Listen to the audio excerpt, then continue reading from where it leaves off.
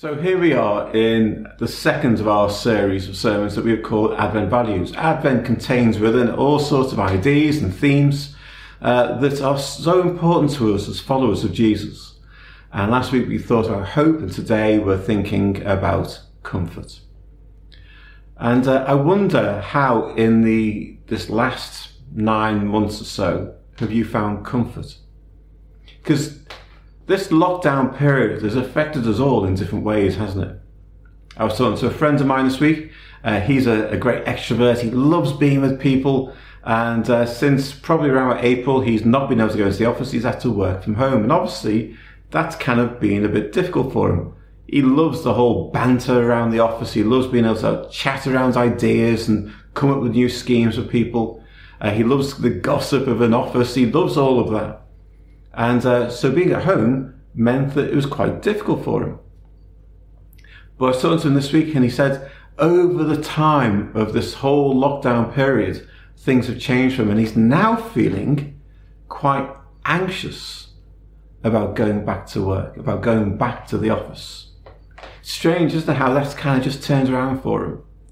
And for all of us, we've been on a journey through this lockdown period where we've perhaps discovered things about ourselves, things that we weren't aware of. Perhaps we've become aware of how we have sought comfort. Because we all like to have comfort. And I'm not talking about just luxury in this. Comfort is about something that soothes us. And in a time of fear, uncertainty, insecurity, we all need a sense of being soothed, don't we? It starts off when we're babies. As you may know, I may have mentioned it once or twice, I'm now a granddad. Babies, they like to be soothed. They like to have something soft and warm that's next to them to make them feel comfortable. They get their comfort from that. And as we get older, where we find comfort just changes. We perhaps find comfort in other people, find comfort in having nice things around our house, find comfort in eating food or drink. We can find comfort in all sorts of places that can either be positive or negative. And the more we find comfort in certain things, the more we perhaps need them to find our sense of security. And it's really interesting, I think, for all of us to reflect on how this year has affected us, how this year has changed, perhaps, where we have found comfort. Where have you found comfort this year? In those times when you felt most anxious, in those times when you thought that things would just seem to be getting darker, and perhaps you were being fearful, where have you found comfort? And I love this passage that we had read to us because it starts off, doesn't it, with God saying, comfort, comfort my people. Let me give you just some context. If you read chapter 39 of Isaiah, it is filled with bad news for the people of Israel. In that chapter, Isaiah prophesies that they are about to be captured by the Babylonians and taken off into exile. And then there's this huge gap between that time and this time in Isaiah chapter 40.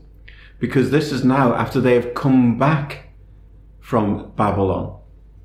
And they're coming back into their home. And they're feeling wretched and they're tired and they're exhausted. And they're looking at their nation and it's just desolate. And God speaks to them, and he speaks to them words of comfort.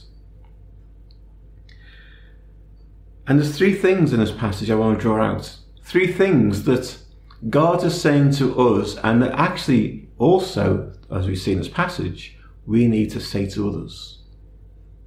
And the passage is filled with things that are part of other kind of contexts and stories.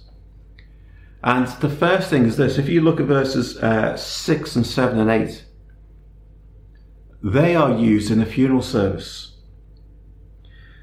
So the verse says this: all people are like grass, and and all their faithfulness is like the flowers of the field. The grass withers and the flowers fall because the breath of the Lord blows on them. That alludes to a passage that is used in the funeral service.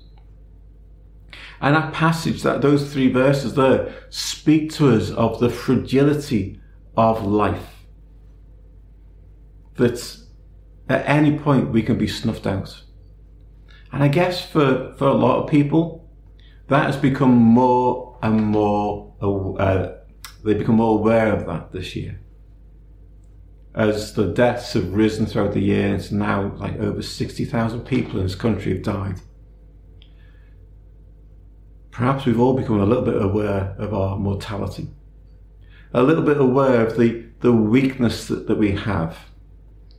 The fragility of life. And all too often we put our comfort in our own strength. Our strength not simply as human beings, but our strength as a race, a human race. Because there's so much we can do, isn't there? Our security can be in that. But God says all of that can just be blown away. And it's amazing, isn't it? How we've seen that in this year. How all the things that we take for granted, like just going to the shops or going to see family and friends, all those kind of things have just been curtailed and have become dangerous. Life is not always what we think it is. And it is always more fragile than we think it is. And that's why, for instance, it's so important that we take seriously the whole idea of global warming. A lot of people think about this whole idea of global warming as a little bit of over-exaggeration. But what we've seen in this year is the fragility of life. Life is not as secure as we once thought it was. And so we need to be careful. And we need to think consciously about how we look after each other and look after the world that we live in. And as we become more aware of our own vulnerability in all of this, there is a need, isn't there? Where can I find my security? Where can I find that place where I can be comforted? And so here in this passage, Isaiah says to Isaiah, go and tell the people life is fragile. But then he also says this, go and tell the people that a king is coming, that their Lord is coming. And so in verse 3 onwards, we have verses that are used in conjunction with John the Baptist as he came to proclaim the coming of Jesus. And so God says this to Isaiah, there's a voice of one calling in the wilderness, prepare the way of the Lord, make straight in the desert a highway for our God. Every valley shall be raised up, every mountain and hill made low, and rough ground shall become level, and rugged places a plain. And the glory of the Lord will be revealed. And then later on he talks about how the sovereign Lord, in verse 10, comes with power and will rule with a mighty arm. See, the coming of the Lord was something that the people of Israel had been looking forward to. They were looking forward to their Messiah coming, and they had waited for so long, and they still had to wait from this point onwards. But Isaiah reminds them, in their place of need, in the place of their fragility and vulnerability, look to the Lord who is coming. And for us, in our own vulnerability and fragility, we can look to the Lord who has come in Christ and Christ who is coming again. Christ who will come again and make all things new, for whom he will make the world secure again, because he'll make it as it should have been, in the way that God intended right back in the book of Genesis. A world that is filled with the love and the peace and the joy of God, just like it was at the beginning. And we're stuck in the middle now. We're waiting for this to be fulfilled. But our hope, as we heard last week, is always in the Christ who is coming. Not just the Christ who has been, but the Christ who is coming, who will renew all things. And in that passage, Isaiah says, look, remove all the obstacles, make the way clear. And we all need to do that in our lives. If we are to discover something of the coming of Christ in our own personal life, We need to make the way clear. And here in this passage, he's talking about two specific things. He's talking about sin and he's talking about ignorance. He's talking about sin, how that becomes a barrier between us and God, as it did for the people of Israel. That's why they were sent in exile to Babylon. And it's exactly the same for us. But we know that because of Christ, all our sins can be wiped away. All our sins can be forgiven, and we can be restored in our relationship with him. Don't allow sin to fester in your life. Don't allow sin to control your life. Constantly bring it before God in confession. But he's also talking here about ignorance. People were ignorant of the ways of God, and we can be too, because we don't read the scriptures as we should. But it's not just about us as people who are followers of Jesus. Here in this passage, Isaiah is saying, go and tell everyone this. Go and tell everyone this. You see, what God is saying to us, we should also be saying to others.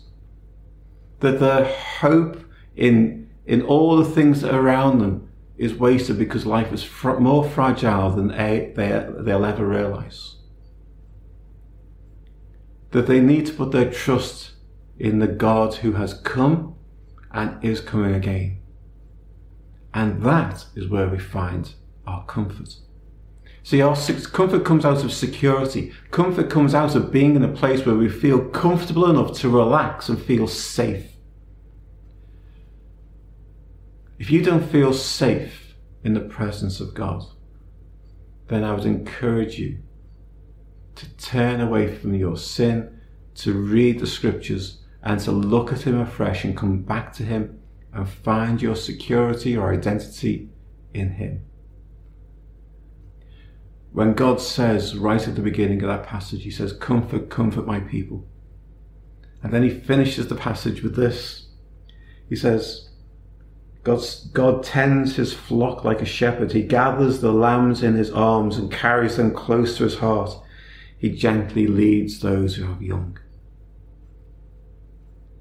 See, sheep are quite a fragile animal. They're not always ruddy or hardy. They can be easily taken by wolves. They can be easily taken by other predators. They have no real form of defense. They're not even the most brightest of animals. But the shepherd comes and cares for them. See, in our vulnerability, in our fragility, we have a God who comes to us and cares for us and nurtures us and keeps us safe. Keeps us safe from the things of this world by promising us a future in the next. And I want to encourage you to not go looking for your comfort in other things, to not find your comfort in the things of this world, but to find your comfort in Christ, who came and lived amongst us, who lived a sinless life, who died upon a cross so that you may be forgiven, so that you may be set free, and who rose again to show us that in him we can have new life and life everlasting, a life that starts now and will continue forever. Isn't that what we all want? See, if I am struggling, if I'm finding life hard, it would be easy for me to look around me for things to make me feel comfortable again. But those things don't last. It is only Christ who will make me eternally secure, who will make me eternally comfortable, who will put me in a place where I can feel safe. Let me pray for you. Lord, I pray for my friends who are watching this, and I pray, Lord, that they may find their security in you. That they may not look to the things of this world, that they may not look to other people, that they may not look to the things that surround them they could easily overindulge in. but Lord, that they would find that in you they can be safe, they can be secure, they can find comfort, they can find hope, they can find love. So be with them, I pray. Amen. We're going to move into a song, and it's entitled Waiting Here for You. And as Mark and Jenny sing this song, I want to encourage you to just where you are right now, just be still. To be still and allow the presence of God to enfold you in the love and the grace of God. To not rush into thinking about something else or to putting a cup of tea on or a cup of coffee on, but to just sit and be still and to wait. To wait for the presence of God in your heart and in that room where you are in right now. So just wait for him.